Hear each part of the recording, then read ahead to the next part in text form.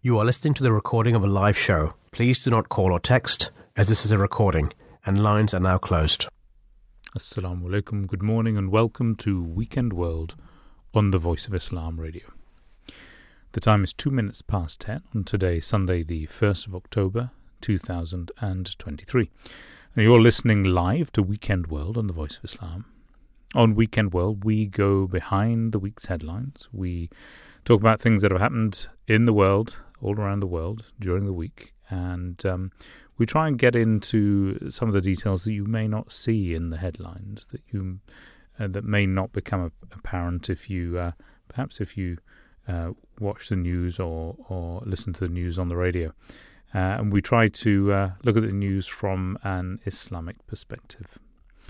I'm very lucky to be joined today by regular contributor Dr. Abdul Aleem. Assalamu alaikum, Dr. Aleem. Thank you for joining us on Weekend World.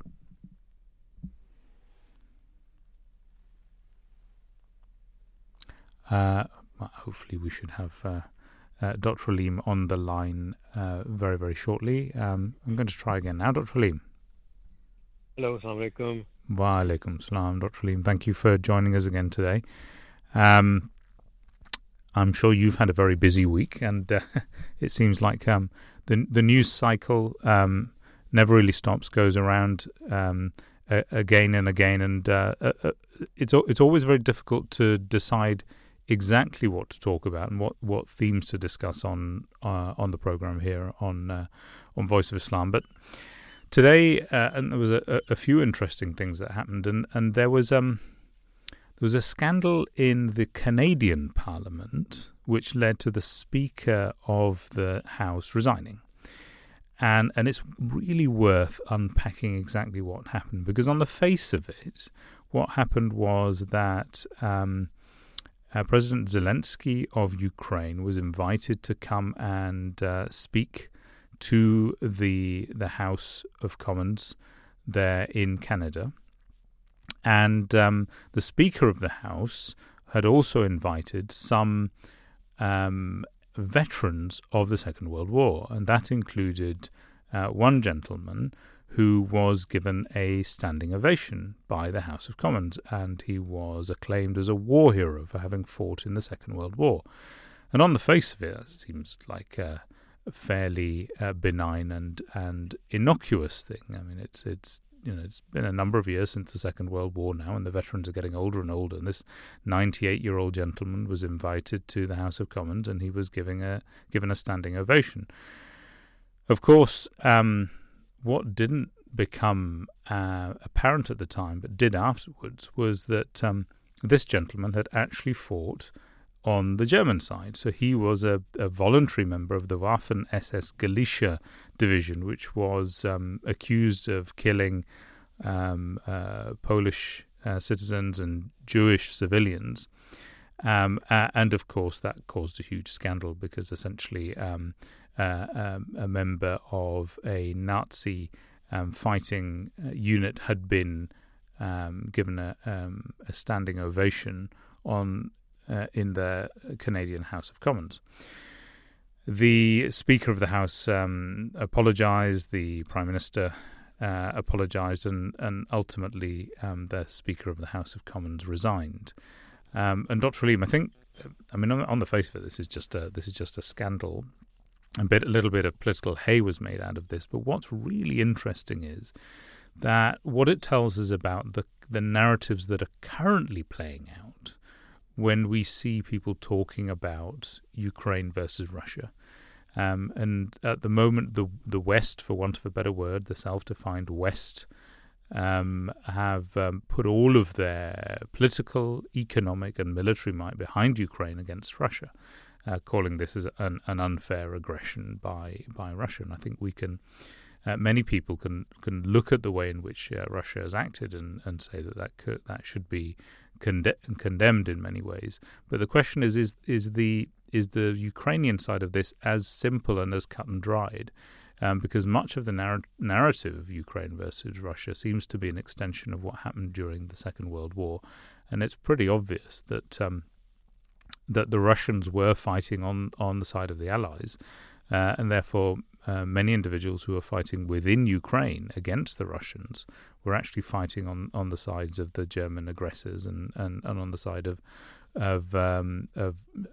Nazi units, and so this narrative is somewhat muddied and somewhat unclear. Your thoughts on this? Yes, I believe that probably the right way to describe it is muddied and unclear.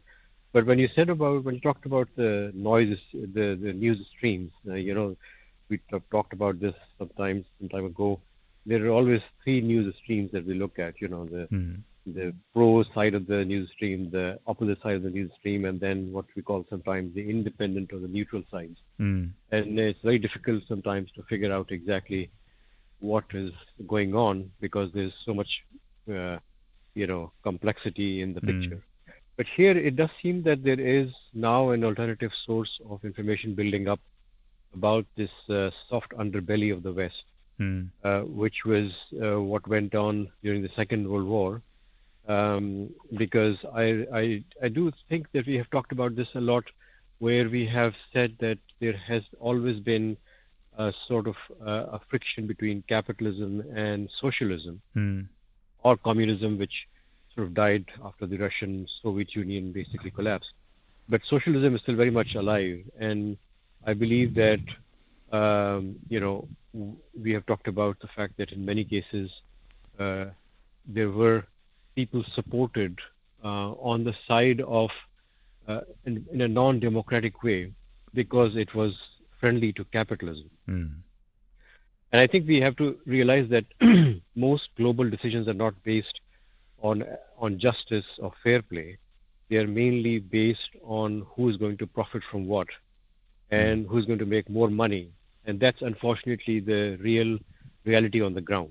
So I think in this case, when the West found that it was convenient to actually crush the fascist forces of the German Nazis, the Soviets were very good allies. And we know that the Soviets lost about 26 million Soviet men defending the Russian side. And of course, the real victory for the Allies was brought about by the Russian defense of Leningrad and Moscow against the Nazi forces. As opposed to that, the US lost only 400,000 soldiers in this Allied battle. So obviously, the Russians had a huge worry and still have a worry about the proliferation of far-right and Nazi groups in the West, which we believe actually do exist. The Western press actually does fully acknowledge the presence of far-right groups. They are quite well organized. We know that there are several far-right parties in most of the Western European countries. And there is, of course, an element of extremism and these far-right nationalist groups also in the U.S., against which FBI has given several warnings. And of late, I think last year or about 6 months back, there was a report by FBI that came out which said that the biggest threat to the U.S. is not from any Muslim radicals, but it is from its own far-right groups. The more ethnocentric and the racist groups that actually exist. So I think that there is a sort of an underbelly of the West that they don't want to look at, and in this case, this incident actually just highlights a sort of an inadvertent mistake that was to come about, because it's very difficult to keep denying that lots of Nazis did get away and got away easily and did not get tried at the Nuremberg trial in the Second World War. And several of them got protections in some parts of the Western world. It's now well documented. And the first question to ask is what was Mr. Huka, or I don't know what was his name, but this man who was celebrated in Parliament was doing in the first place in the Parliament itself. If there was a 98-year-old veteran who obviously would not have been able to completely live secretly over the last almost 50 years in a Western country, can be called to Parliament and then celebrated by the Speaker, who of course had to resign after the uproar, seems that there must be something going on which even the Western governments and Western scholars and the mainstream media doesn't want to fully acknowledge, actually. It is, of course, embarrassing. And I believe that now this incident seems to start clearing out some of the doubts that have been spelled out against Mr. Zelensky's association with the far-right groups in Ukraine and his association with the Azov regiment, which is aligned with the far-right in Ukraine itself.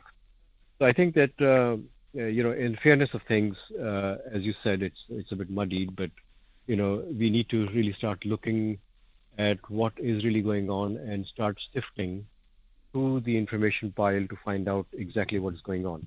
Is it really that the West finds now socialism as a real threat to capitalist forces and a sort of restriction to unbridled capitalist, profit making that's going on? And is that a real problem? And in that process, are they okay with finding partners that they initially thought were dangerous to them? Because it's a marriage of convenience, and you cultivate your partners and you say you need to just deal with the biggest threat. So the current discourse on painting China as an army, as an enemy, and the Russians as an enemy, who were their previous allies, is a bit of a serious concern, actually. And we have talked about how this can actually catapult us into very, very disastrous situations in future. And I guess that's really how this needs to be framed, isn't it? As you said, from an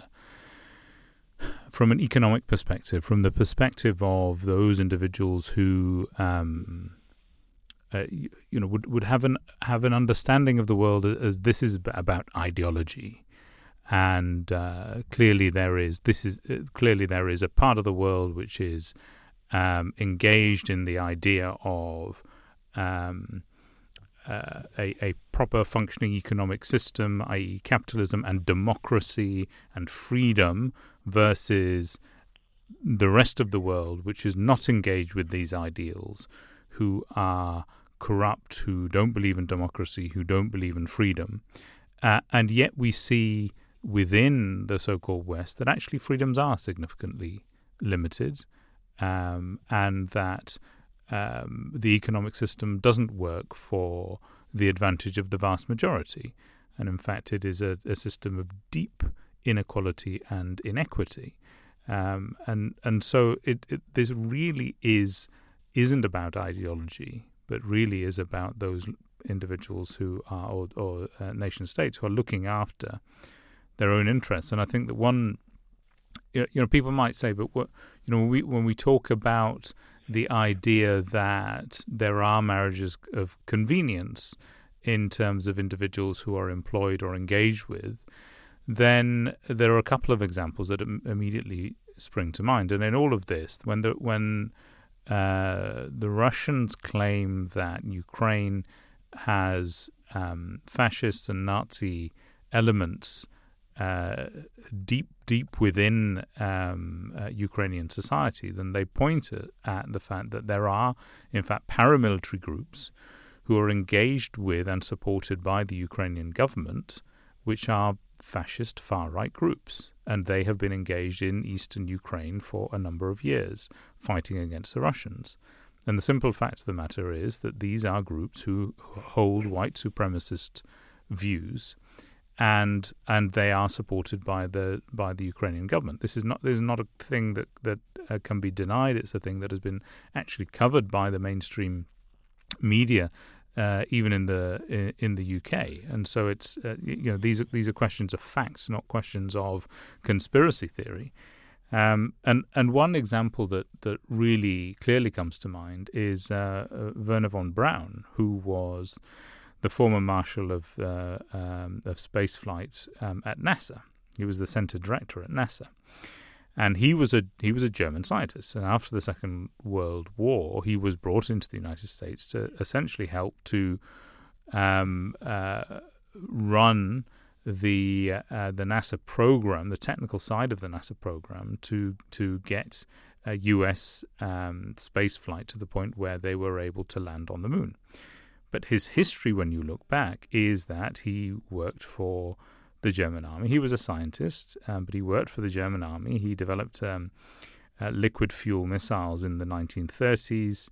It was army-funded research. He was a member of the SS Equestrian Unit prior to World War II and joined the Nazi Party in 1937 and became a junior SS officer in 1940. So this is someone who was a Nazi, who worked for the Nazis.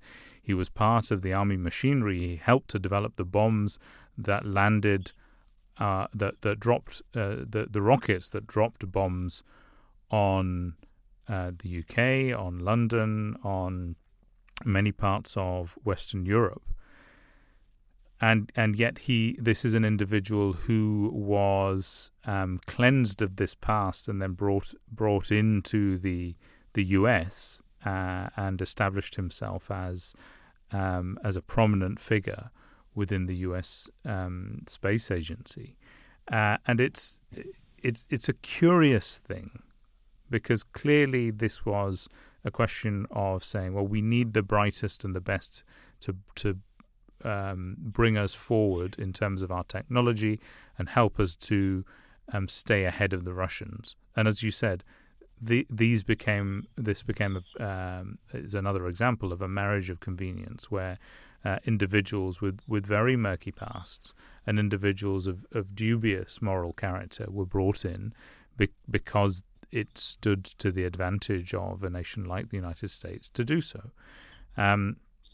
And so I think that when we reflect on this, what we can understand is that actually there's no black and white here. There is no nation that can claim to be somehow the individual nation that is the most morally upright, that stands wholly for freedom and moral right, and therefore can claim to be the world's policeman, as it were.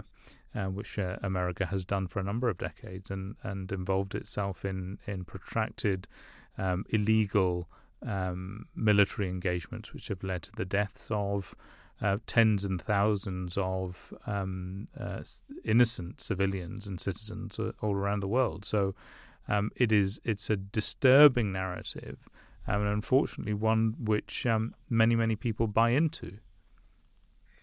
Indeed, I think that in terms of if you look at the development of history, it would also appear to me that there is now a misalignment between the earlier version of the nation states in the western part of the world that were held up as models for most of the world for the last 50, 70 years. And this has to do with the fact that these were, and there are still, good examples of responsible welfare governments and welfare nation states in Europe. The Scandinavians are still held up as a model. Yeah. UK was one of the best examples of a social welfare state based on the NHS Beveridge model. So I believe that, yes, these nation states started with a very, very sound platform. There was a social contract between the citizens and the state. And capitalism worked within a representative democratic framework, which was a good partner for it because it worked for the majority. So there was a rise of the middle class in the West, including the US over the last 50 to 60 years. But since 1970s, when dollar was depegged from the gold standard and there was a neoliberal process underway through Thatcher and Reagan's changes brought about in the system, I think the social contract has started falling apart. And this is true for most of the capitalist Western world, where it does seem that there was a collusion between the political leaders and the business leaders and the military-industrial complex to just reap benefits and deprive a majority of the population from its voice. And the social contract has gradually weakened to the point where it doesn't seem to hold much respect, both for the people and for the politicians, which is a very dangerous situation because I believe that this misalignment between the social contract, the political aspirations of people, and the fact that their voices are not being heard in the daily discourse is a very dangerous precedent, which then allows marginal groups to take hold and solidify their foundations in a society. Something like that happened in the Nazi Germany at a point where there was a huge unrest in the society, and a small group of people basically just caught up and took control because they were just militant enough and had aspirations which seemed to poison down everybody else, basically. And it did give rise to a sort of a mass psychosis where some of the educated people in the West, when they're asked today why were they so quiet at the Nazi revolution, are still surprised about themselves. They say, we don't know what happened. But it was like a mass psychosis that took over the population, and then small fringe groups take over. And I think that this is the sort of the unrest, the absence of social justice within the most of the world that is giving rise to this friction and fragmentation of societies. And I'm afraid that as you said, we criticize West because the West actually did claim to hold the torch for the human rights conventions, the Universal Declaration of Human Rights, and still is the biggest funding agent for the United Nations and international global governance institutions. So they are held to a higher standard, and therefore the hypocrisy is obviously more blatant and is seen as very disturbing. Others don't claim that. So East and Far East has its own definitions of human rights. China doesn't really talk about human rights anyway. They are more about business. So you can't really hold them to those kinds of standards. And it is this sort of growing schism in the West that seems to be causing this large disorientation and worries within the civil society, of which we are witness now.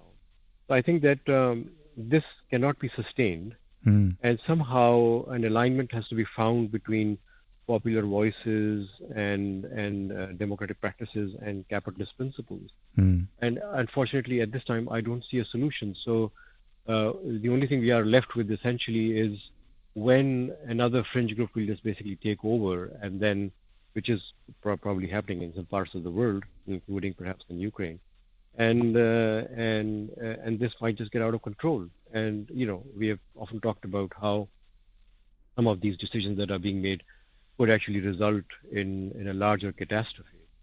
So we're just all on the brink of this. And the head of the Ahmadiyya movement has been talking about this for a while now, and this time I think when he spoke at the peace conference, he said that he's now getting really worried that nobody is listening to him. And unfortunately, that's the truth at the moment, that we are hurtling towards a very, very profound catastrophic event that will change the course of human history, and probably nothing like the Second and the First World War, where casualties were limited, because now the nuclear weapons that countries hold are far larger than the ones that were dropped on Hiroshima and Nagasaki. And just on that point of view, that perspective, so people are listening to this and probably thinking we're being incredibly negative. We are outlining and describing problems with the world and the issues with the world. What's the solution? And you mentioned His Holiness Hazrat Mirza Masroor Ahmad, the worldwide head of the Ahmadiyya Muslim community, and clearly the Ahmadiyya Muslim community has a particular point of view, perspective on this, which I think does offer hope, does offer a perspective of there is a way out of this, and there is a way through this. Dr. William, could I ask you to outline that? I mean, His Holiness Hazrat Mirza Masroor Ahmad has spoken about this on many, many occasions, and it's based on the principle of justice as a starting point.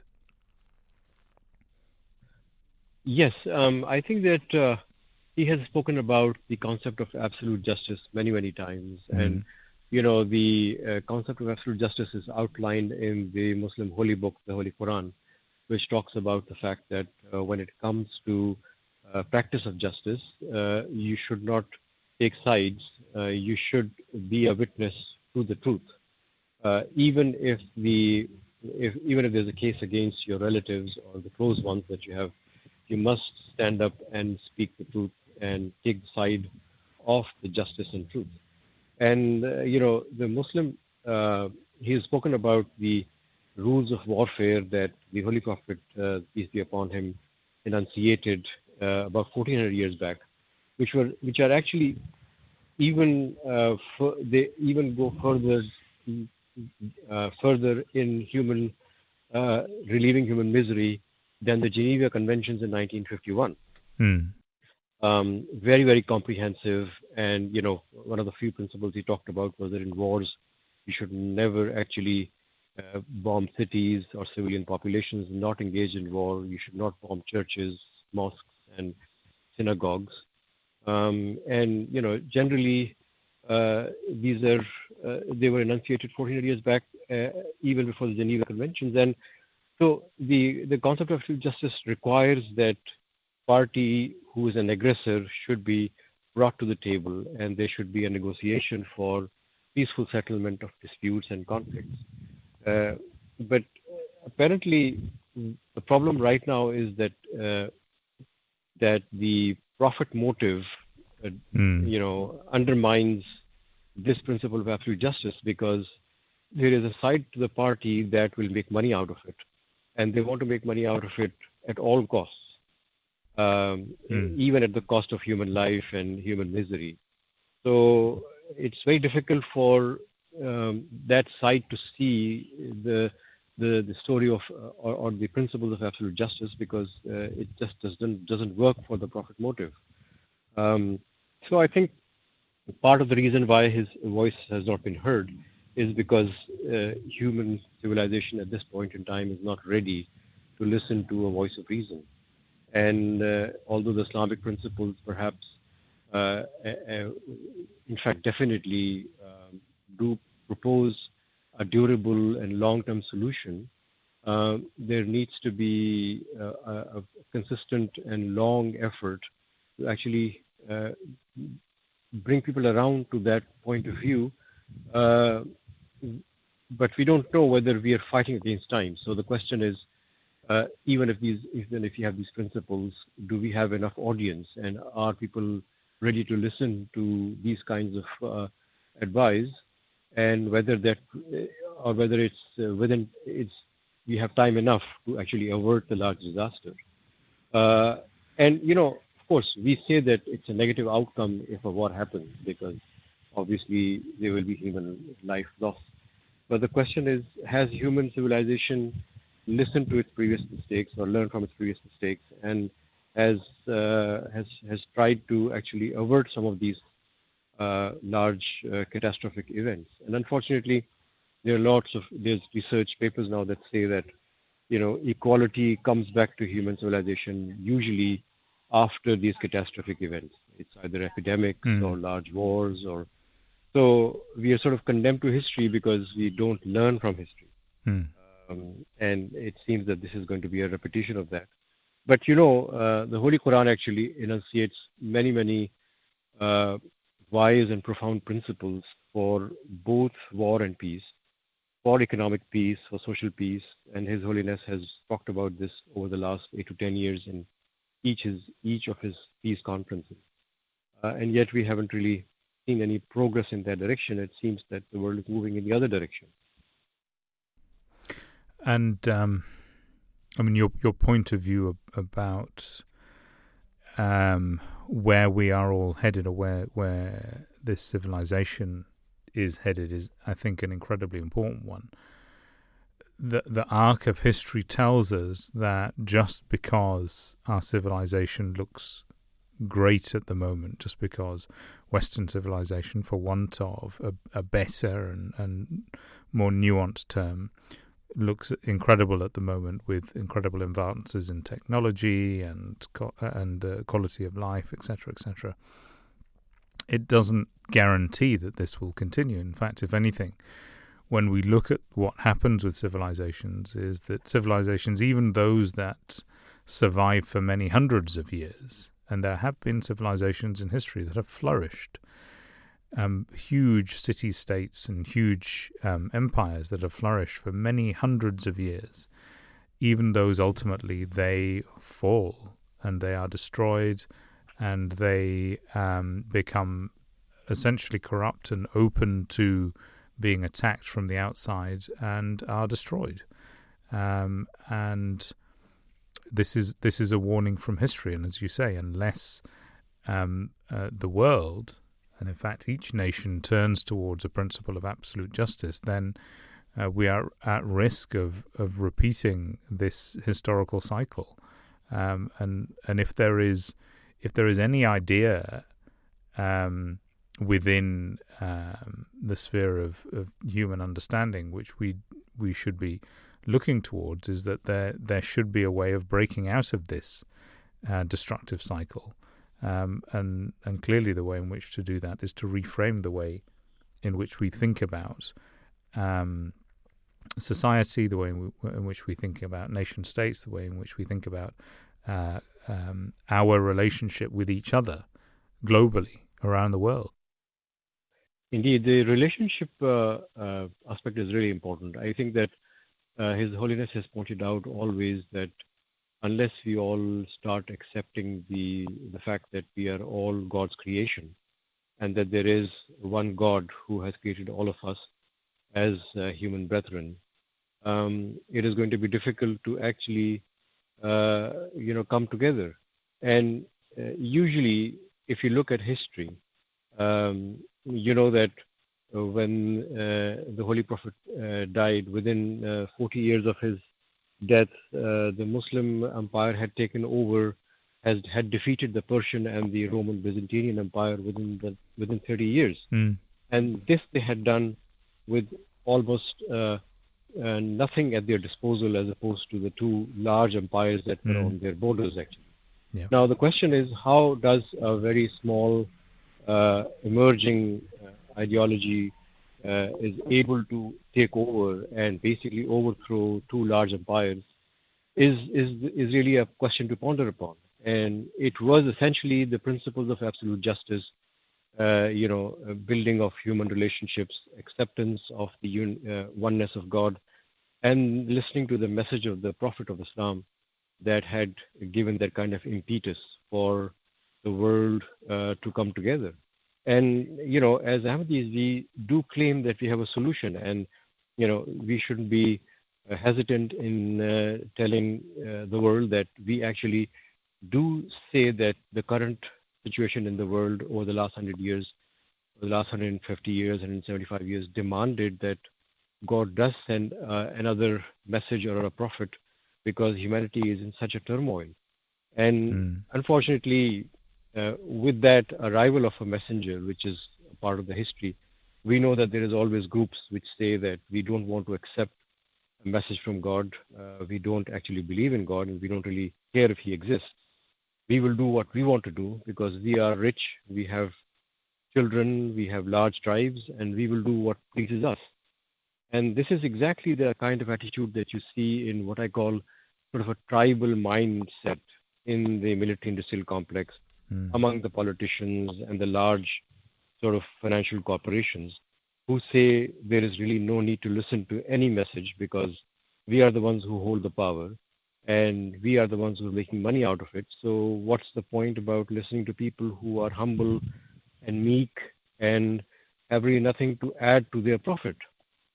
And that, unfortunately, is the schism that happens in societies when a fresh message from God has come, a warning has come, and people then tend not to listen to it and keep doing what they're doing. So then humanity is then divided into two parts, which is that one part would be the one that would follow the principles of peace and belief in the oneness of God and creation of human brotherhood, and the other will just keep pursuing profits. And history is a witness to the fact that those are destroyed.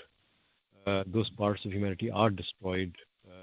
Which is what is repeated over history. And unfortunately, at this point in time, if the dominant part of of our world at this point in time, who holds the riches and who claims to actually govern the world, would not listen, the end game is essentially that then they will be destroyed also, like other of their kind who have been destroyed as part of the history.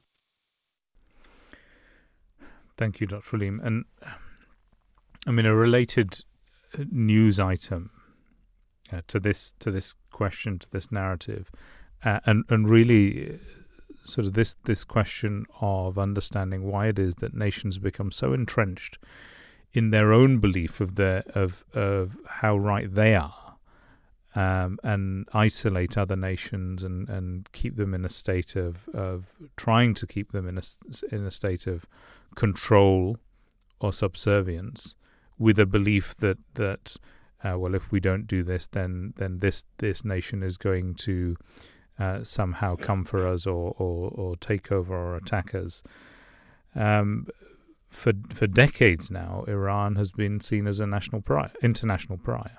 It has been isolated, internationally isolated, and Iran is a great country with a long and colourful history, and yet at the moment is seen by much of the West as somehow a backward, isolated, solely theocratic state. And the only thing that can fix them or solve their problems is somehow Western principles of democracy and freedom. And in that vein,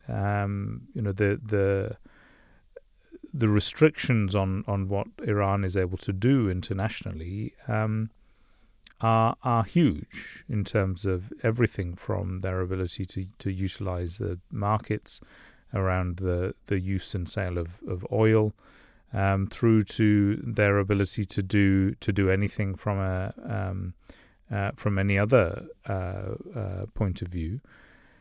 Iran has the news that has come out this week is that Iran had launched a satellite into space, and huge amounts of noise and fear and anxiety from Western nations that this was a potential nuclear threat. The satellite itself, called by the Iranians Noor 3, and Noor means light, Noor 3 was launched from a Russian-leased launch facility in Kazakhstan on Monday. And Iran said it was an imaging satellite that could be used for environmental monitoring and would remain under the control of the government in Iran. But obviously, this is missile technology, and so it's caused some anxiety amongst those who are aligned themselves against Iran. But the question, I guess, that we have to ask in all of this is that any modern nation state will be thinking about how they can develop technologically, how they can set themselves in a position where they are able to do all of the things that we take for granted, say in a country like the UK, in order to be able to do satellite imaging, to actually do environmental monitoring as Iran has said. Why is it the belief of Western nations that somehow the only intent in every single action that a country like Iran does is horrific, is evil-minded, is somehow militaristic? When in fact what we can see from other nation states, even so-called Western nation states, is that often their intent is not as clear, is not as straightforward. Why is it that we colour a nation like Iran in this particular way? And it's another unfortunate example, and I don't know why Iran has launched this satellite. I don't know any of the reality behind it. But the simple fact of the matter is that by creating in Iran an international pariah state, no matter what your thoughts or beliefs on Iran itself in terms of the Iran government and the way in which it treats its citizens, which surely in many ways can be condemned and looked on as negatively. The question is this a good way to bring a country like Iran into the fold of the international community? Clearly it hasn't worked. Decades of this sort of reaction and response has not worked, and in fact has only made the world a more dangerous place. What is the way in which we can reframe this entire narrative and reframe our relationships with countries like Iran in order to bring about a safer world, not a more dangerous world? I think that the history has witnessed to the fact that umpires become hegemonic, and they will do anything to continue and pursue their hegemonic design. And we also know very well that during the colonial expansion, the Portuguese, the Dutch, the British, and the U.S., which came as the last power that rose to sort of a hegemonic power, would hold and create a status of pariah for any state that would go against its hegemonic design. And if you look at the history of Iran, unfortunately, and in fact in the Middle East, you would see that many of the dictators were initially supported by the Western and in fact the US hegemonic powers because they were serving their interests. So as long as oil was flowing, and many of these Middle Eastern countries were in fact created to make sure that the oil keeps flowing to the West, including Libya, Iraq, Syria, Iran. They were managed in such a way where there was a surety that oil will flow, and on the back of that oil, the industrial progress was basically continued. It was only when some of these people internally in these countries started raising their heads. So, for instance, in Iran, Mossadegh then actually took over from the Shah of Iran, who was a very close ally of the West.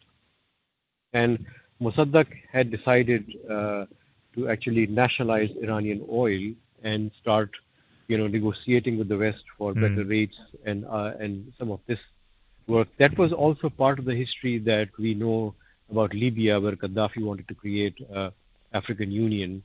Saddam wanted to trade oil in other currencies than the petrodollar. So there were reasons why an intervention was undertaken. And the intervention was essentially not based on the fact that these were brutal dictators, but it was based on the fact that they were defying the hegemonic designs of a large growing power. And it was against their interests where oil could become locked in, for national interests in Iran or in Iraq or in Libya, basically. Because we know that the social indicators for Iraq were one of the best, actually, in the Middle East.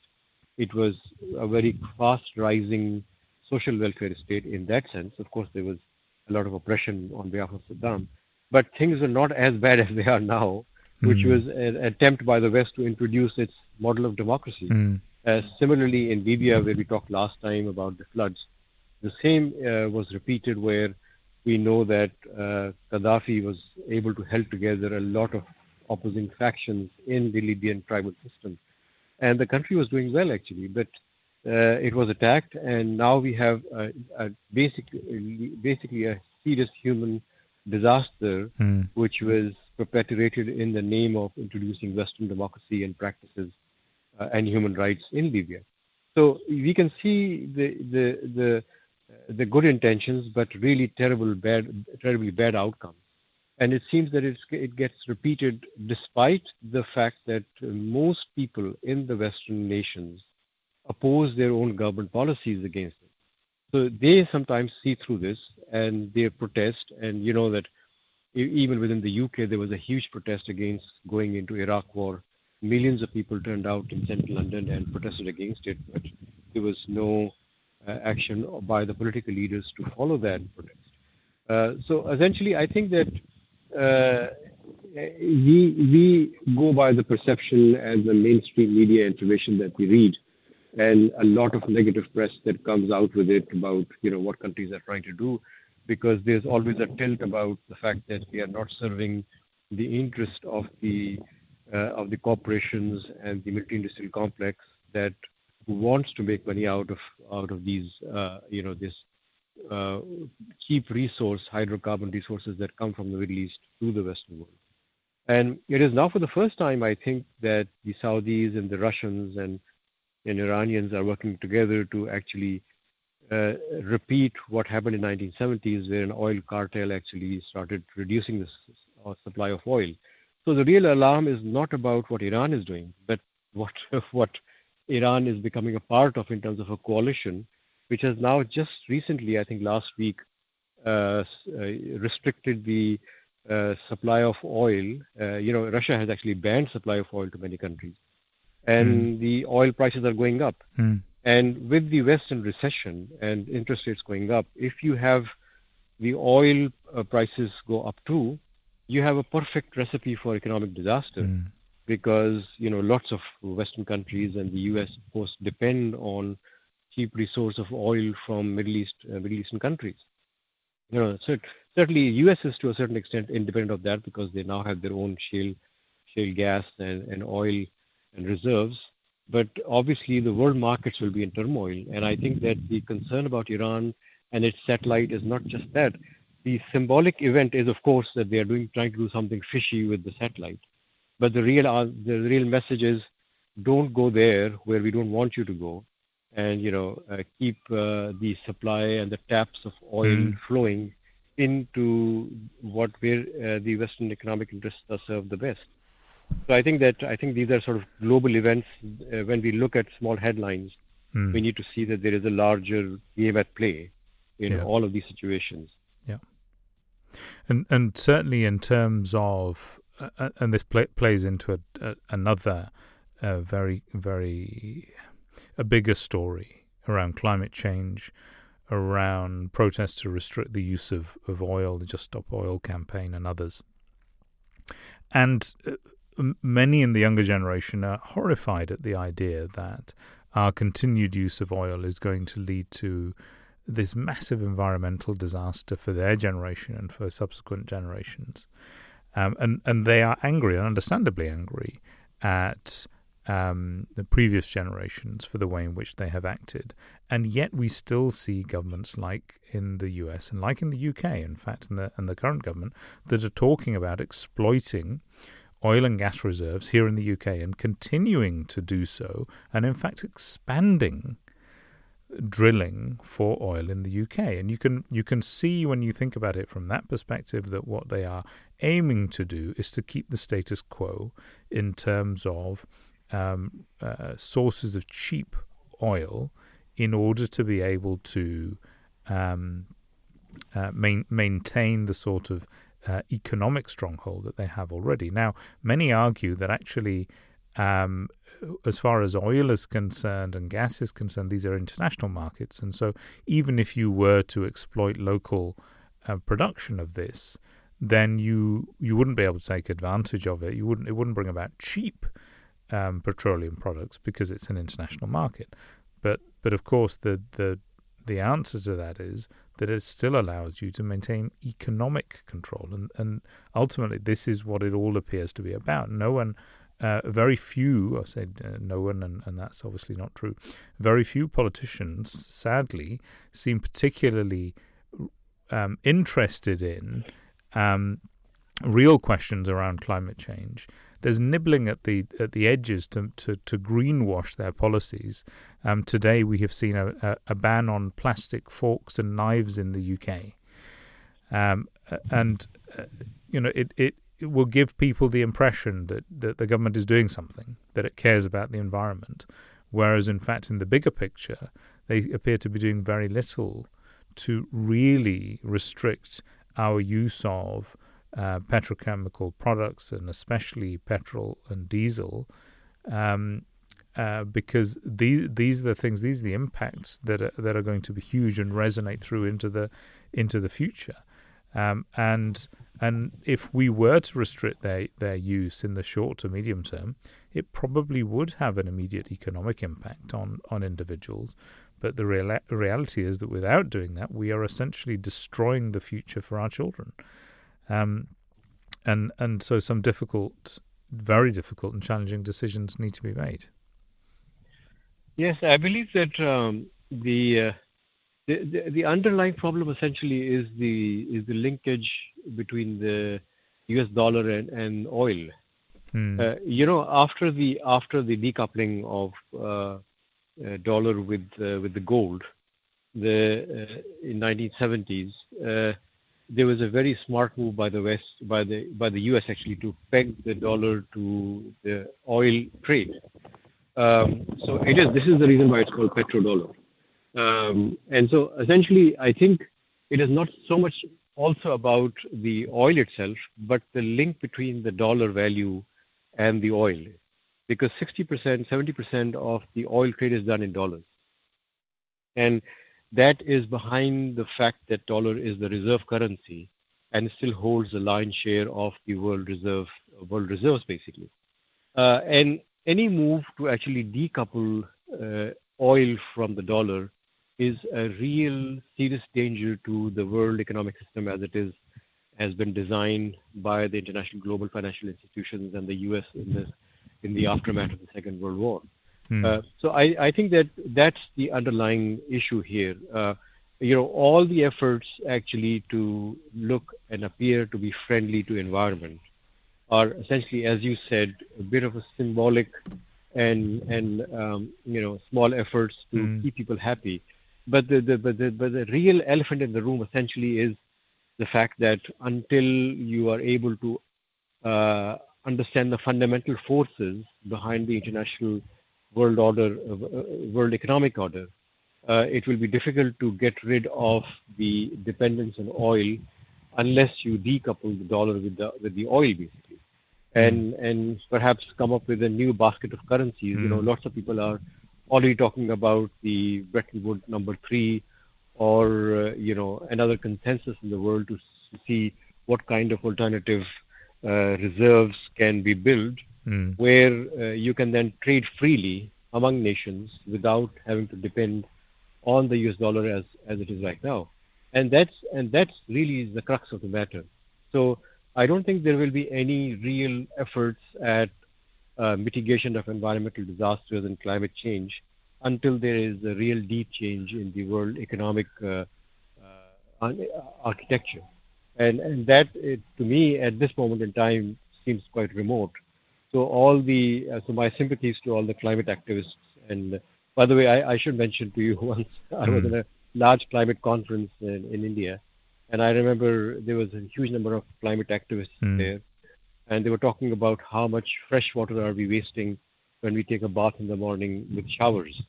And I remember getting up and saying, okay, so let me say that I volunteer taking a bath from not from a shower, but from a mug, basically, and say, well, can we save some water? Who is willing to join me? And there was not a single voice that got up and said, we will give up our showers. So even the climate activists, and people who are really worried about the climate, if you ask them to deprive themselves of at least one small privilege to say, if they are really serious about this, will come up short. And so I think the efforts are sort of a bit perfunctory and, sort of a whitewash over what really is the underlying larger sort of forces that we are used to because of our convenience, because of our lifestyles, and the fact that we are sort of drunk on the current international economic order. And I mean, I guess that's the real challenge when it comes to what governments need to do to make a difference and to have an impact. But I guess in the last couple of minutes, people listening are going to be going, so what do we do? What can we do that can make a difference? Where is the impact that we can have? And Dr. Aleem, your thoughts on that? Yes, it's very interesting because the event that I described to you about this conference came to my mind when the fourth head of the Ahmadiyya movement once described the fact that when he heard about climate change, he had decided that he will stop using the shower and he would use a pail of water as he used to do in the old days to take a bath. Mm. And we know from our good friends that he actually did institute the practice in his life and never really took shower after that once he had realized that it's this huge amount of liters of water that get wasted when we take a shower.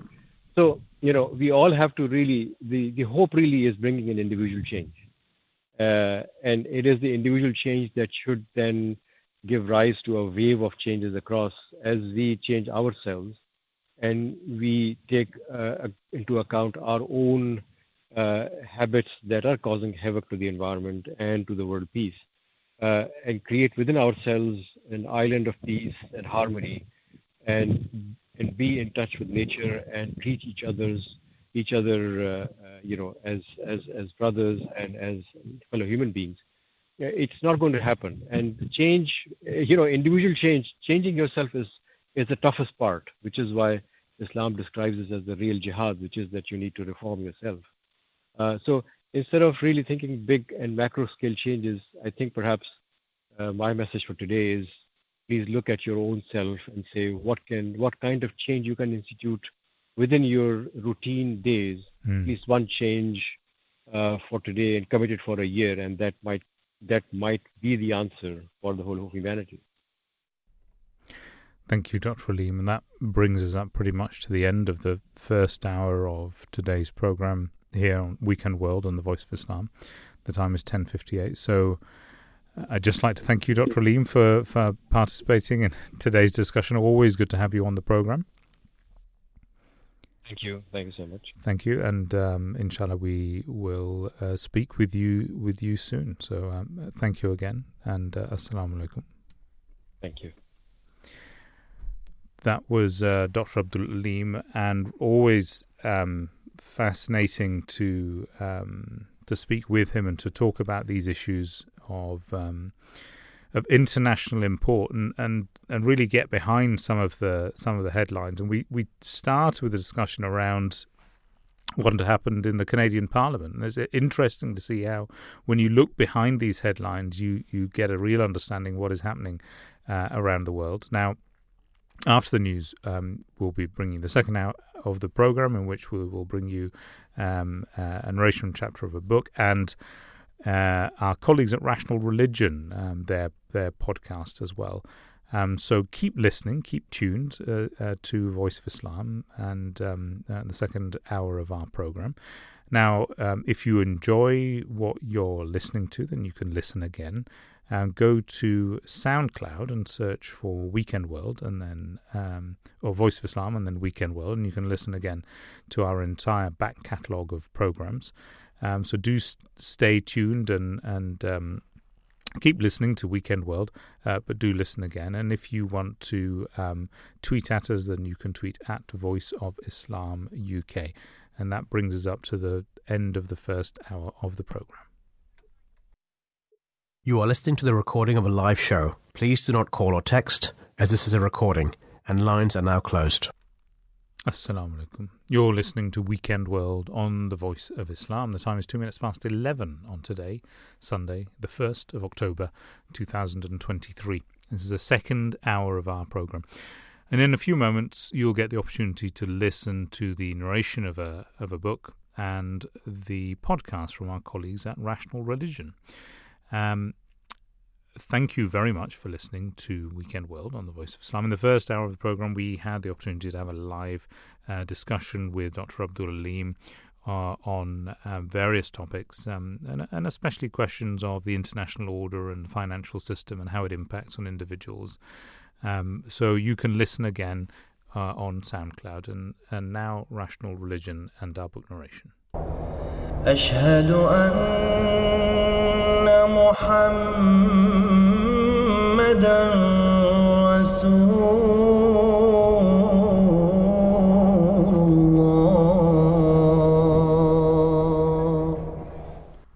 This is the fourth part in a serialization of the book Islam's Response to Contemporary Issues by Hazrat Mirza Tahir Ahmed. Salvation cannot be monopolized by any single religion. The question of salvation, however innocent it may appear, is potent in its danger to peace in the religious world.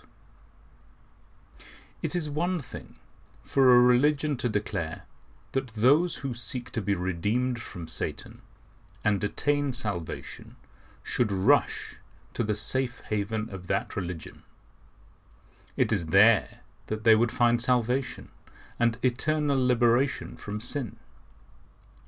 But it is quite another thing for the same religion to declare in the next breath that those who do not come hither to seek refuge will be damned eternally, one and all. Whatever they do to please God, however much they love their Creator and His creation, however much they lead a life of purity and piety, they would most certainly be condemned to an everlasting fire. When such a rigid, narrow-minded, and non-tolerant view is expressed in a provocative language, as generally is by religious zealots, it is known to have produced violent riots. People come in all shapes and sizes. Some are educated, cultured, and refined, and so are their reactions to offences committed against them. Yet a large number of religiously inclined people, be they educated or illiterate, are likely to react violently when their religious sensibilities are hurt. Unfortunately, this seems to be the attitude of the clergy of almost all religions of the world against those who do not conform to their faith. Even Islam is presented by most medieval scholars as the only door to salvation, in the sense that ever since the advent of Islam, all the descendants of Adam, peace be upon him, who have lived and died outside the pale of Islam, are denied salvation. Christianity does not offer a different view, nor does any religion to my knowledge. But let me assure my audience that the attribution of this bigoted and narrow view to Islam has no justification. The Holy Quran has a completely different story to tell us in this regard.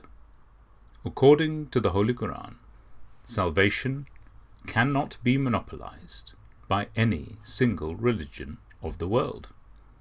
Even if new truths are revealed and new eras of light have dawned, for those who live a life of ignorance through no fault of their own, and those who generally try to lead a life of truth, even if they inherited false ideologies, will not be denied salvation by God. The following verses from the Holy Quran elaborate this point further. For every people we have appointed ways of worship, which they observe. So let them not dispute with thee in the matter of the Islamic way of worship, and call thou the people to thy Lord, for surely thou art on the right guidance. In another verse, the Holy Quran declares, in the same context, surely those who have believed in Muhammad, peace be upon him, and the Jews, and the Sabians, and the Christian, whoso believes in Allah and the last day, and does good deeds, on them shall come no fear, nor shall they grieve. Let me remind you that although the people of the book is applicable to the Jews and Christians, potentially it has a much wider application.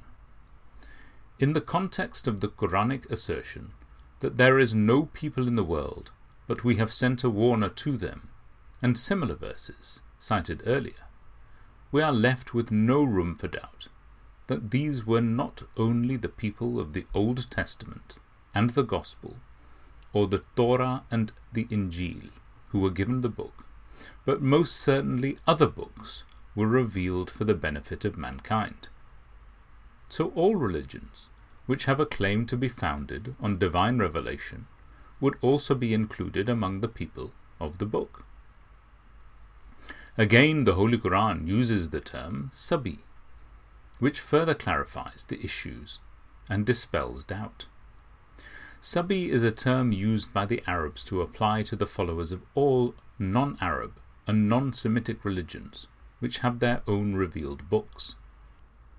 As such, followers of all religions, based on divine revelation, have been granted the assurance that provided they do not fail to recognize the truth of a new religion, despite their sincere efforts to understand, and stick honestly and truly to the values of their ancestral religion, they have nothing to fear from God and will not be denied salvation. The Holy Quran, speaking of whichever party from among the believers, Jews, Christians and Sabians, promises, "They shall have their reward with their Lord, and no fear shall come upon them, nor shall they grieve." And, "If they had observed the Torah and the Gospel, and what has now been sent down to them from their Lord, they would surely have eaten of good things from above them and from under their feet. Among them are people who are moderate, but many of them are sure that evil is what they do." To prevent Muslims from censuring indiscriminately all those who do not belong to Islam, the Holy Quran categorically declares, "They are not all alike. Among the people of the book are those who are very pious and God-fearing, and who stand by their covenant. They recite the word of Allah in the hours of night and prostrate themselves before Him. They believe in Allah and the last day, and enjoin good and forbid evil, and hasten to vie with one another in good works. These are among the righteous.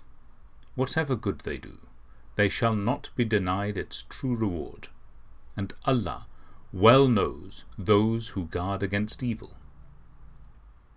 There is a great misunderstanding today, born out of the recent political rivalries between the Jews and the Muslims, that according to Islam, all Jews are hell-bound. This is totally false, in light of what I have recited before you from the Holy Quran, and in light of the following verse. "Of the people of Moses, there is a party who guides with truth and does justice therewith." Promotion of harmony and mutual respect amongst religions. It is declared in unambiguous terms in the Holy Quran that it is not only the Muslims who stand firmly by the truth and admonish and dispense justice righteously. Among the believers of other faiths, there are also other people who do the same. This is the attitude which the entire world of religion must adopt today to improve the quality of the relationship with other faiths. Religious peace cannot be achieved without cultivating such broad-minded, magnanimous, and humanely understanding attitudes towards the people of other faiths. Referring to all religions of the world, in general, the Holy Quran declares, "Of those we have created, there are a people that guide men with truth and do justice therewith." The universality concept. Since time immemorial, many philosophers have been dreaming of the moment when mankind can gather as one large human family under one flag. This concept of the unification of mankind has been entertained not only by political thinkers, but also by economists and sociologists alike. But nowhere has the idea been pursued with greater fervour than in the domain of religion. Although Islam also shares this view with other religions, some, having highly ambitious programs of world domination within this apparent commonality, Islam stands distinctly different in its attitude to the aforementioned ambitious claim. This is no place for developing this controversial theme further, and to enter into a debate as to which religion has actually been commissioned by God to gather the whole of mankind under one divine banner. But it is very important for us to understand the implications of such claims by more than one religion of the world. If 2, 3, or 4 powerful religions with long established historical tradition simultaneously claim to be universal religions, will it not generate monstrous confusion and uncertainty in the minds of all human beings? Will their mutual rivalry and struggle for domination not pose a real and substantial threat to world peace? Such movements of global dimensions on the part of religions are a matter of grave concern themselves. But to add to that, the danger of such movements falling into the hands of an irresponsible, bigoted, and intolerant leadership means that the risks will be manifold and more real than academic. In the case of Islam, unfortunately, there is widespread propaganda to the effect that Islam promotes the use of force wherever possible for the spread of its ideology.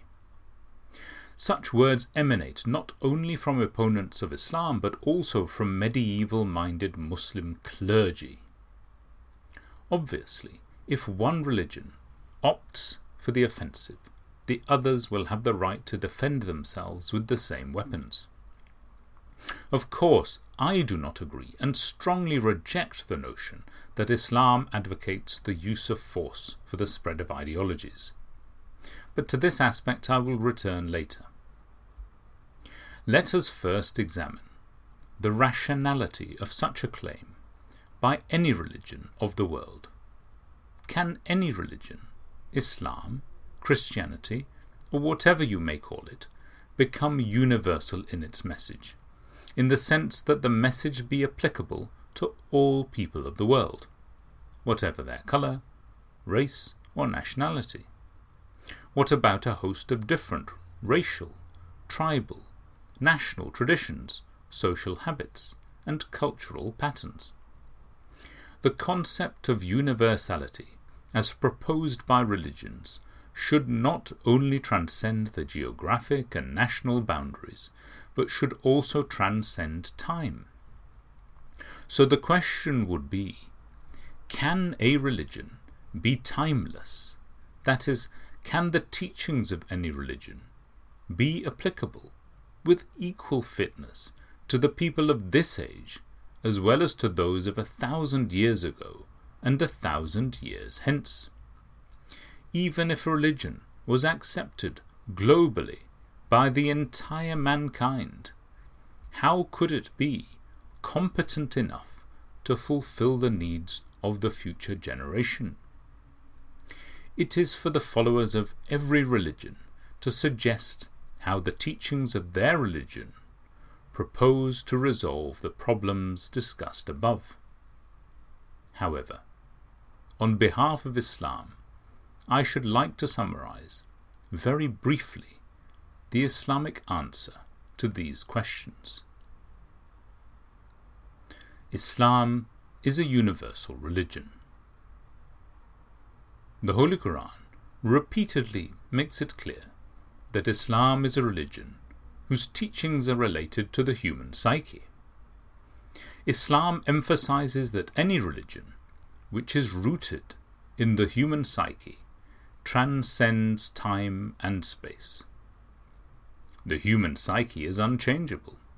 Therefore, the religion which is truly rooted in the human psyche becomes unchangeable by the same token, provided that it does not get too involved with the transient situations of man, in whatever age, as he progresses forward. If the religion sticks to these principles, which emanate from the human psyche, such a religion has the logical potential of becoming a universal religion. Islam goes one step further. In its uniquely understanding attitude, it describes all religions of the world as possessing this character of universality to some degree. As such, in every divinely revealed religion, there is always found a central core of teaching which is bonded to the human psyche and eternal truth. This core of religions remains unchangeable, unless, of course, the followers of that religion corrupt that teaching at a later period of time. The following verse illustrates the case in point. They, the people of the book, were not commanded but to serve Allah, being sincere to Him in obedience and being upright, and to observe prayer and to pay the zakat. That is the religion of the people of the right path. So set thy face to the service of religion, turning as one devoted to God, and follow the nature made by Allah, the nature in which He has created mankind. There is no altering the creation of Allah. That is the right religion, but most men know not. In view of the above, the question may be raised as to the wisdom of sending one religion after another with the same teaching. Further, one may wonder why Islam claims, in relative terms, to be more universal and perfect than all the previous religions, if all had the same universal, unchangeable teaching applicable to human beings at all times.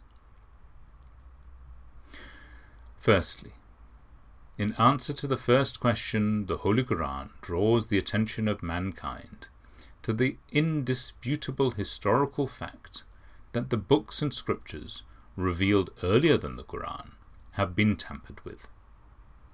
Their teachings were corrupted by a process of gradual amendment, or new elements were introduced through interpolation, until the validity and authenticity of these books and scriptures became doubtful and questionable. So the onus of proof that no change whatsoever has been effected, of course, lies on the shoulder of the people belonging to such religions. As far as the Quran goes, it occupies a unique and distinct position amongst all religious books and scriptures. Even some of the staunchest enemies of Islam, who do not believe the Quran to be the word of God, have to confess that the Holy Quran, without a shadow of doubt, remains the same unchanged and unaltered book which was claimed by Muhammad, peace be upon him, to be the word of God. For instance, there is otherwise every security, internal and external, that we possess the text which Muhammad himself gave forth and used. We may, upon the strongest assumption, affirm that every verse in the Quran is the genuine and unaltered composition of Muhammad himself. Slight clerical errors there may have been, but the Quran of Uthman contains none but genuine elements, though sometimes in very strange order. The efforts of European scholars to prove the existence of later interpolations in the Quran have failed.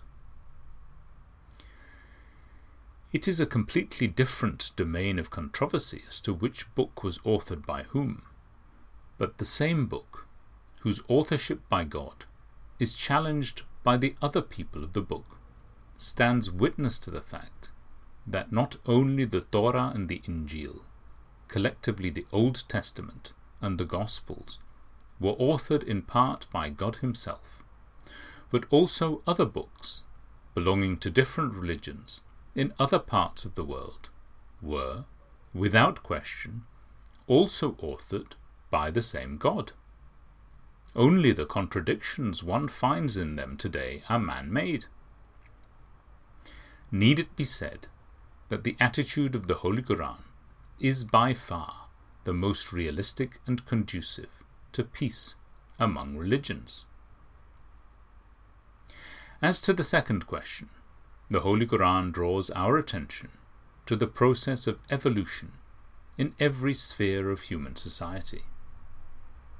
New religions were needed, not only for the sake of restoring the fundamental teachings of older religions, which had been mutilated at the hands of man, but also, as society evolved, more teachings had to be added to previous ones to keep up with the pace of progress.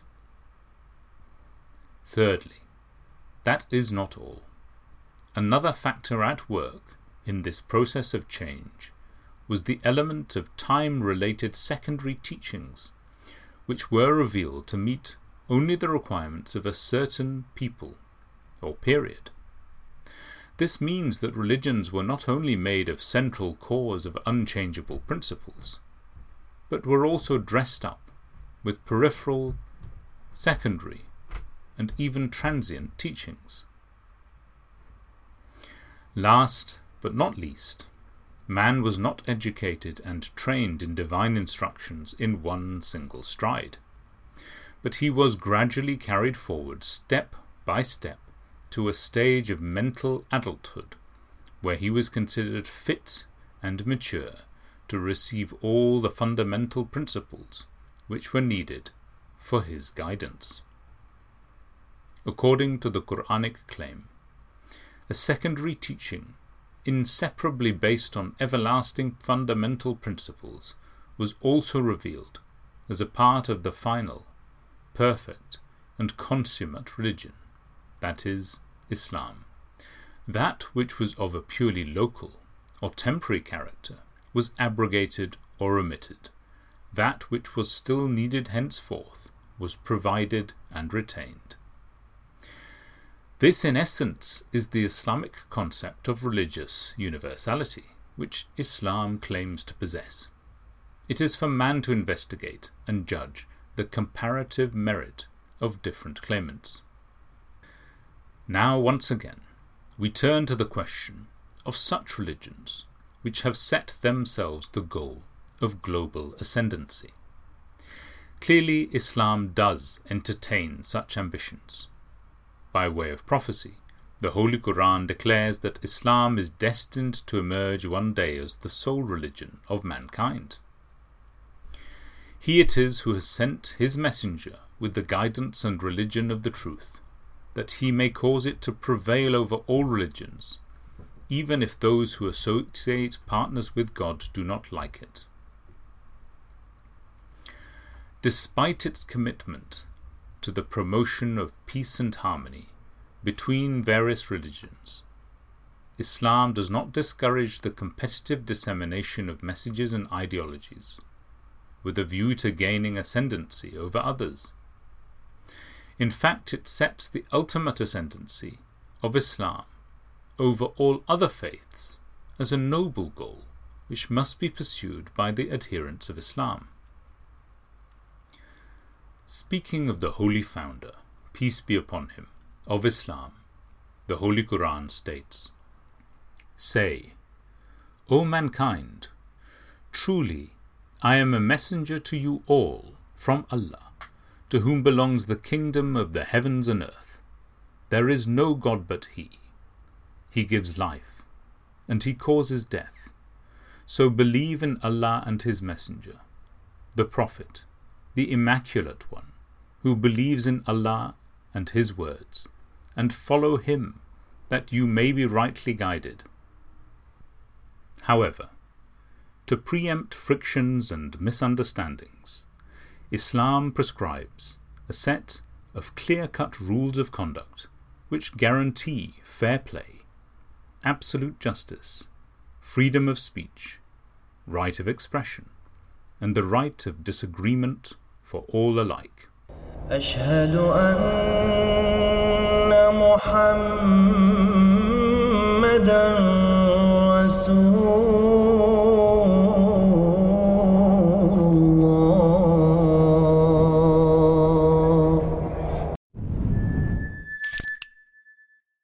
William Lane Craig, the Christian philosopher, has some interesting criticisms of Islam. We're going to watch them together, and then we're going to deconstruct them. Let's have a look. Now, I gave two reasons why I think the Islamic conception of God is not wholly true. First, it seems to me morally inadequate.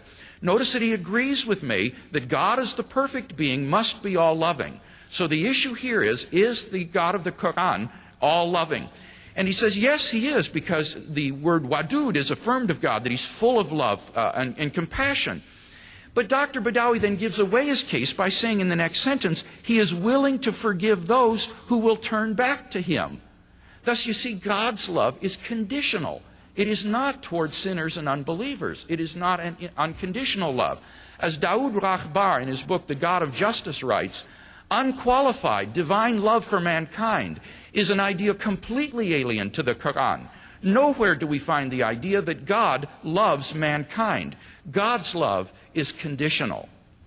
Jesus says in Luke 6:32, if you love those who love you, what credit is that to you? Even sinners love those who love them. And yet this is the highest level to which the God of the Quran rises in his love for human beings. He loves those who love him, who turn to him. In fact, Dr. Badawi, in his brochure on building bridges between Christians and Islam, virtually admits this. Listen to what Dr. Badawi says. He says, correct belief and good deeds are prerequisites for God's grace and forgiveness and for rising above our common shortcomings. You see, it's grace that requires prerequisites. It's not truly grace. So he has said that God in the Quran, so obviously he's in a debate with Badawi, Yeah. And he's saying that this gentleman has said that God is al-Wadud, which means the loving. Yeah. And he has then said that's equivalent to the Christian conception of all loving, and said that in Christianity, God is actually all loving because he loves you unconditionally. Whereas in Islam, God loves you if you turn towards him and have a relationship with him. And he doesn't love those who are the disbelievers and those who are his enemies. Yeah.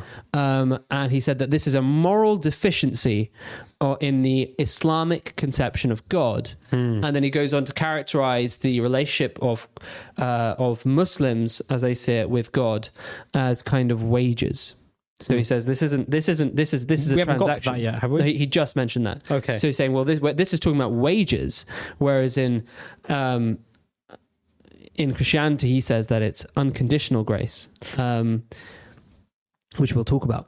Okay, so go back a little bit. I have to say I really like William Lane. And actually, let's say also, I as a generality, I do want to say this. Just even the character of his criticism, even watching him and the character of criticism, I really like him as a person, and I can see that if I knew him, I'd actually be good friends with the man because he's very sincere. Yeah, actually, he comes across as somebody who is very sincere. Yeah, and I really like the fact that he's also really focused and become well known for his arguing for the existence of God from his logical premises through the Kalam. You know, whatever it may be. And he's done a great job popularizing that. But even just watching him, I actually like the man. Yeah, I do want to say that he's not like some critics of Islam who you could get the sense they're a bit more ethno-culturally motivated. Yeah. He sticks to arguments. He's a very much here are my criticisms, let me break them down for you, answer them. Yeah. And I mentioned the Kalam because he obviously is famous in the Kalam cosmological argument, and he gives due credit to the Muslim philosophers for developing that, and he uses essentially their formulation. I do like the guy. He does some fantastic work. Probably worth saying that at the beginning, actually. Yeah. But these are some criticisms which he has. So hopefully we've summarized the first part of it. Should we watch the next part of it? For God's grace and forgiveness, and for rising above our common shortcomings. You see, it's grace that requires prerequisites. It's not truly grace. We're talking about wages here, about earnings. And this isn't just my Western interpretation. Mohammed Zia Ullah, in his book, The Islamic Conception of God, he is a Muslim, explains the attribute of God being all-merciful by saying God rewards our deeds fully. That's what the mercy of God means. He rewards our deeds fully. And he says, we cannot have the least doubt that he will respond to our love by his. You see, it's conditional. It's to those who love him. Those are the ones he assigns love to. So the Quran says things like, God loves those with goodwill toward others. God loves those who incline to him. God loves those who are clean of heart. God loves those who are ready to fight in his cause. God loves those who prove steadfast in trials. Well, how do you measure up? Does God love you? Not unless you measure up to those standards. Now, Dr. Badawi says, well, look, it just means that God doesn't love the unbeliever's deeds, and he loves the deeds of the believers. Well, I hope that's true. I really do, but that's not what the Quran says. And he didn't give any argument or proof for that exegesis. The plain statements of the Quran are that God is an enemy to unbelievers. He doesn't love them. He loves those who love him and do good. Dr. Badawi says, in fact, then he goes on to say, I reject the idea of God's equal love of sinner and believer. Well, that is exactly my point. The most perfect being must love sinner and believer alike. That doesn't mean he blinks at sin. On the contrary, he must punish sin, and that's why Christ had to die. But God's love as the greatest conceivable being must be impartial and unconditional. Dr. Badawi quotes the hadith, but all that proves at best is that it contradicts the Quran. Not that it's correct. And besides, even in those quotations he read, God's love was still conditional. So I'm not convinced that the Islamic conception of God is morally adequate. I've got a really great quote to begin with, though. Okay, go for it. So Luke 18:18. And a certain ruler asked him, saying, Good master, what shall I do to inherit eternal life? And Jesus said to him, Why callest thou me good? None is good save one, that is God. Thou knowest the commandments. Do not commit adultery, do not kill, do not steal, do not bear false witness, honor thy mother and thy father. But then Christians always say, yeah, but read the rest of it. Well, the rest of it says, I have done this since my youth. Now when Jesus heard these things, he said unto him, Yet thou lackest one thing, sell all that thou hast, distribute it to the poor, and thou shalt have the treasure in heaven, and come and follow me. Okay. Right? But the basic answer was, how do I inherit eternal life? Well, what was the basic question? The basic question was, how do I inherit eternal life? Yeah. Right? Now, salvation. I think we should keep this in our back pocket and come back to it, actually. I want to say something before that, which is that I think Dr. Badawi, who was debating with William Lane Craig, made a fundamental error, right? And the fundamental error is he's trying to defend an unjust position. You know, he says... And an un-Quranic position. And an un-Quranic as position. Craig picked up. And Craig is absolutely correct. The Quran does not support the idea that God has... We should call him Dr. Craig. Dr. Craig, yes. I do like him. So, Dr. Craig, you know, he's absolutely right. The Quranic position is not that God loves the one who's disobedient and rebellious to him like he loves the one who's obedient. And the Quran itself says this. It says, do you expect that God should treat those who are rebellious like those who are obedient? Right? In the same way that their life and their death should be equal to one another? Yeah. To do so would be to equate goodness and evil, disobedience to God and obedience to God as one and the same thing. Yeah. Yeah. In which case it would require God to see no value in himself. Yeah. See, the premise of it is that a person is valuing God and is obedient to him. So for God to treat the disobedient like the obedient I see what you mean. That's would a great require point. for God to see no value in himself. Yeah. Right? But he knows himself. But it's God who describes himself as worthy of all praise. Yeah. So the Quran gives you the answer in that. Yeah, so, I mean, there's so much to unpack here, which is what Lane Craig says wrong, I think. Yeah. I think let's go through the Islamic position of Rahman, Rahim, Wadud. Yeah, yeah. I think he's muddled up completely, or Badawi has. Yeah. You know, to give Wadud as the argument and not Rahman is madness. Okay, so I mean, this is hard. That. So may Allah help us, because this is 3 minutes of argumentation to unpick on the fly. But essentially, the overall form of his argument is the Islamic conception of God is inferior to the Christian conception of God. It is so because the Christian conception of God is one which is more perfect. It is more perfect because the Christian conception of God is that God is all-loving and that his love is unconditional. So let's stop there. Okay. And let's analyze the Christian conception of God. Let's take the argument bit by bit. You started with the Christian conception of God. So he's saying the Muslim conception is inferior to the Christian conception. So let's find out if the claim that the Christian conception of God is that he is all-loving stands the test. Sure. Right. And that his love is unconditional. Because that's basically what his love is unconditional. And this is, and whereas in the Islamic conception of God, it's conditioned upon your deeds and your character. Yeah, so it's absolutely false. Yeah. Absolutely false. So the Christian conception of God, at the very minimum, requires you to believe in the death of Christ. Mm-hmm. Okay. Christians themselves believe that if you do not believe in the death of Christ and accept it into your life, right, that you will be punished eternally for a finite number of sins. Mm-hmm. Right? That eternal punishment awaits the one who does not believe that Jesus died for your sins. Okay? Yep. That is clearly a condition. So the idea that God is unconditionally loving people is nonsense, because there's a clear condition. You have to believe in Jesus' life, the sacrifice for you, to attain God's love eternally. And if you don't, it's eternal damnation. That's pretty serious. Think about what eternity means here. Yeah. Unending, all right? Okay. So he's infinitely unjust. He's infinitely unjust, because you can't punish a finite number of evil with an infinite amount of sin. No matter how long your life is, no matter how much denial you made of Jesus, it's still a finite amount. Yeah. Right? So, that in itself is totally false. The second and very important thing to point out is that God doesn't unconditionally, according to the Christian conception, love anyone. Mm-hmm. Well, I mean... you say what you wanted to say there, because I want to come back on. Okay, well, I mean, the simple answer is that because what is love? Okay, fine. Yeah. What is love? So what is love? Love, at the end of the day, and this is often framed as God is all forgiving.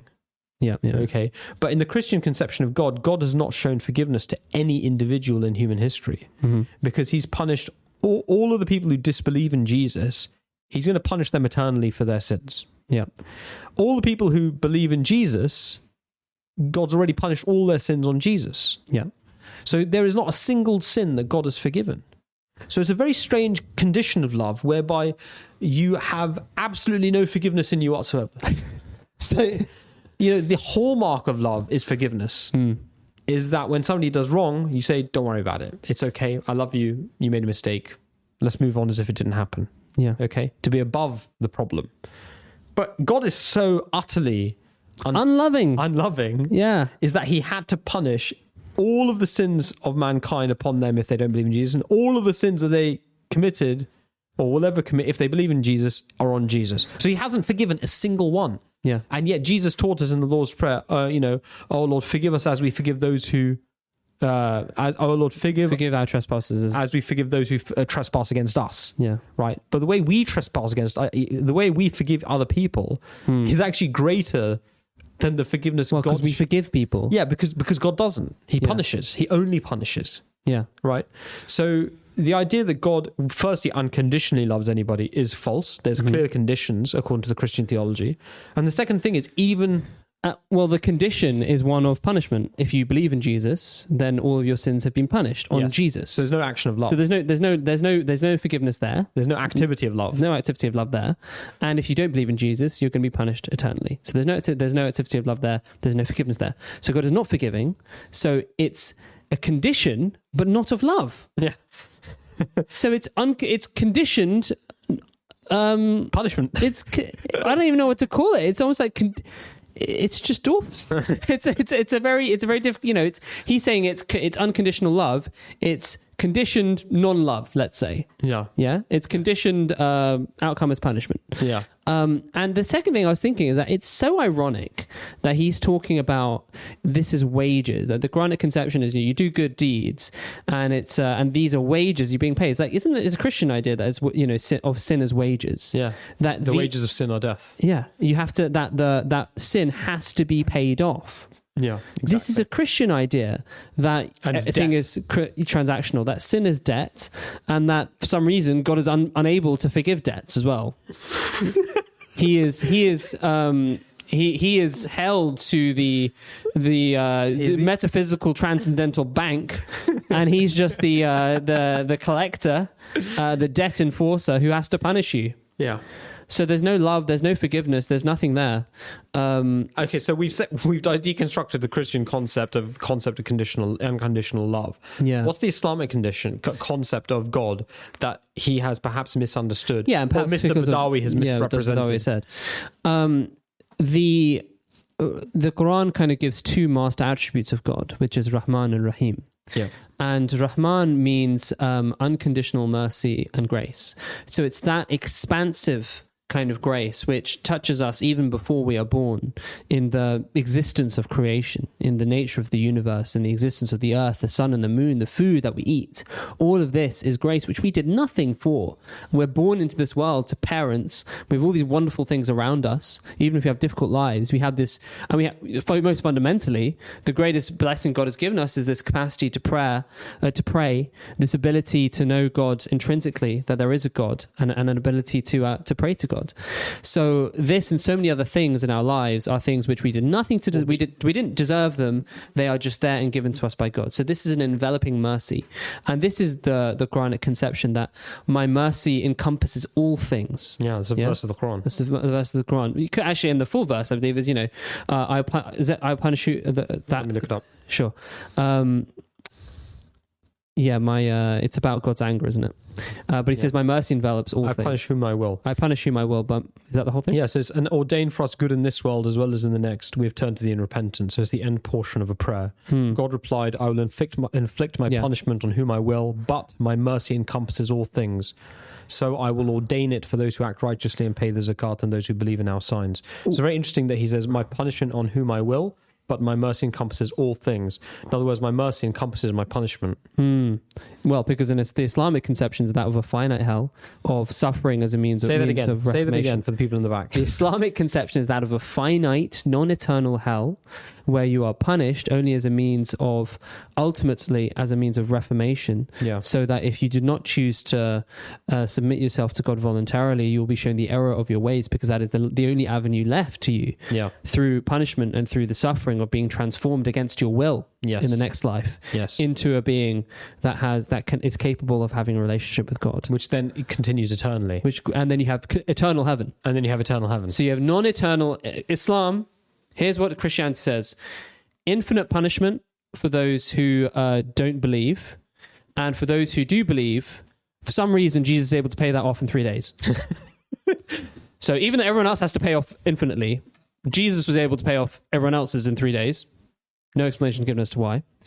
Whereas in the Quran, it says punishment is finite and heaven is infinite. Yeah, and the Prophet Muhammad described this multiple times in different types of hadith. Ones that said that the doors of hell will rattle in the wind on account of having been emptied. Another one describes the condition of the last person to leave hell and his conversation with God as he exits hell and he goes to paradise and finds it to appear to be full, and God laughing, and then God giving him, would you like the like of the world, and 7 times over. And so there's lots of hadith which talk about that last person who leaves hell. So it's absolutely clear from the Quran and the hadith that hell and it's in the Quran as well. Yeah. And it's in the Quran as well. You're right. Yeah. So what we were saying there is that the Quranic conception is that you have Rahmaniyat, which is this enveloping mercy. Yeah. Whereas in Christianity, you have enveloping punishment. In Islam, God's mercy envelops all things. In the Bible, God's punishment envelops all things. Yeah. And then you have Rahimiyat. God is not just Rahman, but he is Rahim. Yes, he rewards you, but he got it wrong here when he says that he just pays you your wages. Yeah. That's not the Quranic conception. False. Which, okay, this is a theological point which probably wasn't presented to him. Yes, so true. he's probably not even aware of the concept. Yeah. Rahimiyat in Islam extraordinary how generous we are with people we like. That's true. Jordan didn't get the same treatment from him. Although I like him in some respects, Yeah, he's great with psychology, isn't he? And many cultural commentary. Yeah. But as I was saying, in Islam you have Rahimiyat, that is conditional grace, you can say, where God does reward you out of his Rahmaniyat. He chooses to reward you. Yes. So his Rahmaniyat, his unconditional grace, determines that he will also reward you for your actions, something he doesn't have to do. Yes. But he has made that part of him, or rather that is a part of him which he expresses to you. Yes. But it's not simply that he rewards you for what you've done. He rewards you much more than you deserve. Yes. It's something which is ultimately the reward is unending. Yes. For your finite efforts. Yeah, for your finite efforts. Good point. For your finite efforts, God rewards you infinitely. Yeah. And God rewards you much more than you do. I mean, it's all in the Quran Hadith about how much more your virtues are rewarded, 700 times over, so much more than they deserve, whereas your sin is only punished proportionally. Yeah, chapter 6, verse 160 to 161, depending on your numbering of the Quran. Whoso does a good deed shall have 10 times as much. That's as a minimum. Yeah. But he who does an evil deed shall have only a like reward, and they shall not be wronged. Like requital, yeah. And they shall not be wronged. You know, this idea that there's so what you've said is there's Rahman and Rahim. There's God who gives unconditional grace, which is your entire existence, frankly. Yeah. And all of the ecosystem, the sun, the moon. And spiritual opportunities, your spiritual opportunities, your faculties, everything is a manifestation of God's love to you. And then there's Rahimiyat. Of God's mercy. Of God's mercy, correct. And then there's a Rahimiyat, which is when you make an effort towards God, God comes, rewards you far more than you deserve. Yeah. And as a hadith states, if you walk to God, God runs to you. Yeah. Right. And if you move an arm's length to God, God moves a fathom's length, etc. So many of us still don't know what that means. So then there's Rahman, which is pre-action. Yeah. And then there's Rahim, which is post-action. So that's a good way of putting it. After you make an effort. Yeah. So I would like to now focus on two things. The first thing is that Dr. Craig here, I'd like to ask him two questions. The first is what is his concept of his worldview with free will? You know, free will actually demonstrates that his worldview is incoherent. Okay, explain. You know, so free will, he knows, he admits, and he's spoken, he talks about free will and the importance of it, etc. Right? So he believes in free will. But if God's love is to be unconditional, and not conditional about on your free will and on your actions, then what's the point in giving us free will in the first place? Yeah. So, you know, this very notion that we are the superior creation by virtue. I guess you freely choose whether to believe in Jesus. Yeah, but then that becomes a condition. Yeah. That's a condition. That becomes a condition, as we pointed out. Yeah, so the very notion collapses back into the condition. Exactly. So the fact that God has given you free will is indicative that He is going to reward those who act in a particular way, as opposed to those who do not act.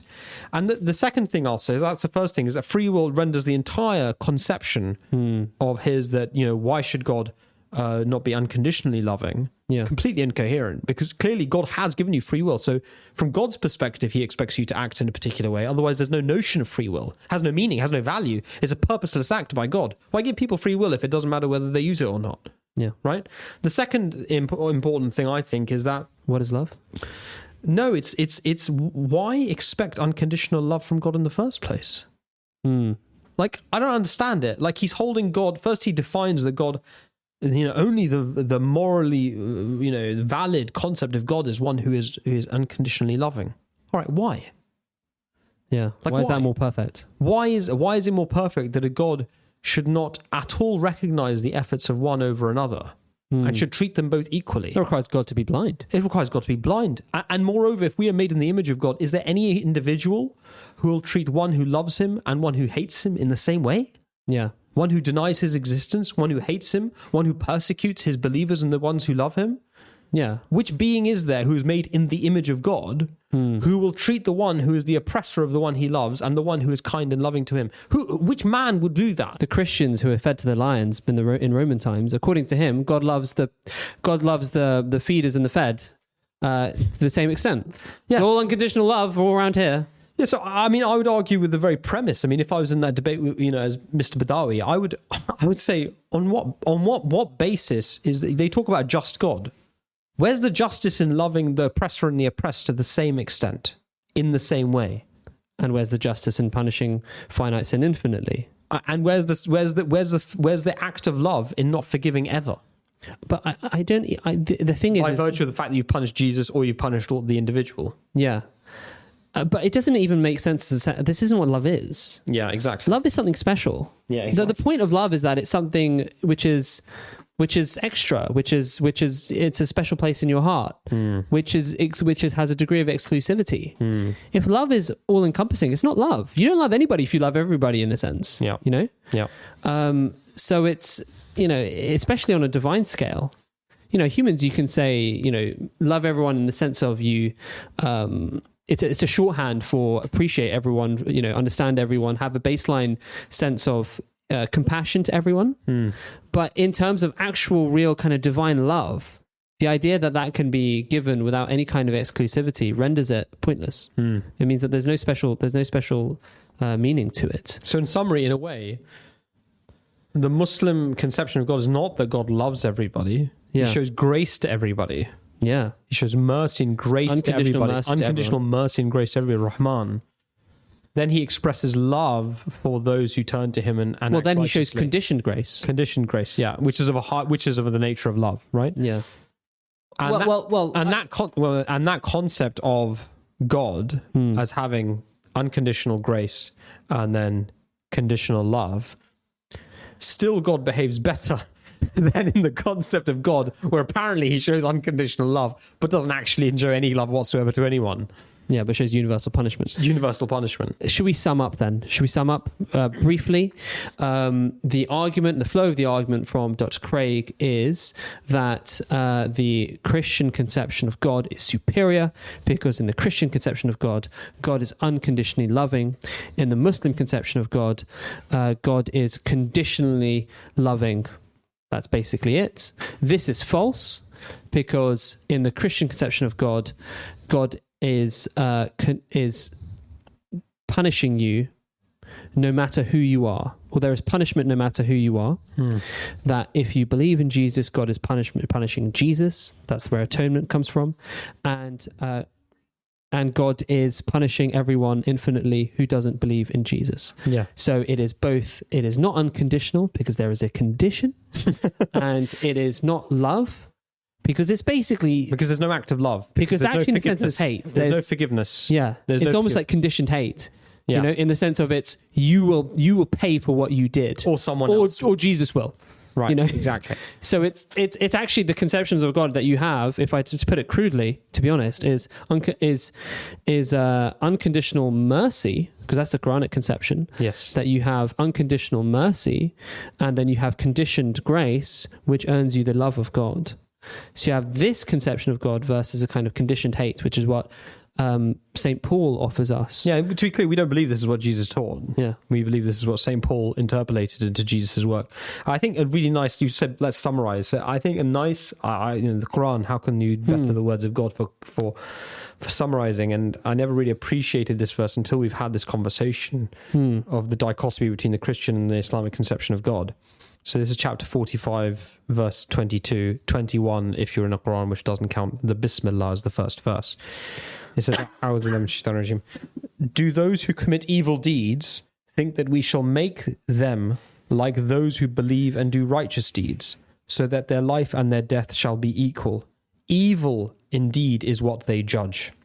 And Allah has created the heavens and the earth in accordance with an eternal law, so that every soul may be requited for that which it earns, and they shall not be wronged. So, I mean, it goes on. I could keep going because it's, well, I will actually. Hast thou seen him? This is an amazing conclusion to this. Hast thou seen him who has taken his desire for his God, and whom Allah has adjudged astray on the basis of his knowledge, and whose ears and whose heart he has sealed up, and on whose eyes he has put a covering? Who then will guide him after Allah has condemned him? Will you not then take heed? So in other words, it's saying that, I mean, the first point was that how can it be, do those who commit evil deeds think that we shall make them like those who believe and do righteous deeds? Do you think I'm going to unconditionally love you? Yeah, basically, exactly. Evil is that which they judge. That would be evil to do. That is not becoming of a just God and a loving God. Absolutely. And then God points out this is an operation in accordance with an eternal law, right? And that every soul may be requited for what it earns. Okay. Yeah. And an eternal law which was expressed through all the line of prophets before Jesus and through Muhammad, peace be upon him. Exactly. The aberration is Christianity. It's Pauline doctrine. Yeah, doctrine. And then the last one is, have you seen him who takes his desire for his God? So in other words, this notion that God's going to unconditionally love you no matter what you do is actually born... Permissiveness. It's permissiveness. It's born out of a desire to have whatever you want in life and say, God, Jesus died for my sins so I can sleep with her and I can eat that and I don't have to be circumcised and don't have to do that and don't have to do that because God's going to love me unconditionally. Yeah. Right. So this idea that you want unconditional love, right, which isn't unconditional anyway because you've had to believe in Jesus, but you frame it in your mind as that, is because it gives you a cover for your desires to be fulfilled, because you don't want to have to submit your way of life to God's decree. decisions and directions. I do wish Christians would read the Quran, especially the translation of the Ahmadiyya Muslim community, any of them, but the Maulvi Sher Ali one is excellent, the Zafrullah Khan, Hazrat Zafrullah Khan one is excellent. Hazrat Maulvi Sher Ali as well. Maulvi Sher Ali, of course. Because I've more recently actually properly kind of read the Bible, like in not fully obviously, but large swathes of it, or parts of it. And I was really, I felt really bad for the Christians because I was like, this is what you have. And this is so inferior to the Quran. It's almost, it's in the same category in the sense of it's a religious text, but it's so different and it's so page to page, contradiction to contradiction, a conception of God that is actually insulting. It's actually in many senses. And if Christians were to, but yet still somehow many Jews and Christians find in that enough to give them a degree of a kind of a wanting of God and a degree of appreciation and love of God, which is commendable. Which shows how strong the human desire is. To know God. Yeah. But if they were to read the Quran, they would find, in one page, they would find more than they ever found in the whole Bible. So I would say, but Christians, take a chance. Go read the Quran. We'll link the go hell for leather. Just go for it. We'll link the translations we recommend in the description box below. Yeah. Because I think you'll be shocked, and we know Christians. We know people from a Christian background who've read the Quran, and they're just like, well, okay. Yeah, absolutely. Well, looks like Islam is true. Yeah. Don't know how my family's going to deal with this one. This has been Weekend World on the Voice of Islam Radio on today, Sunday, the 1st of October, 2023. Thank you for listening, and join us again soon.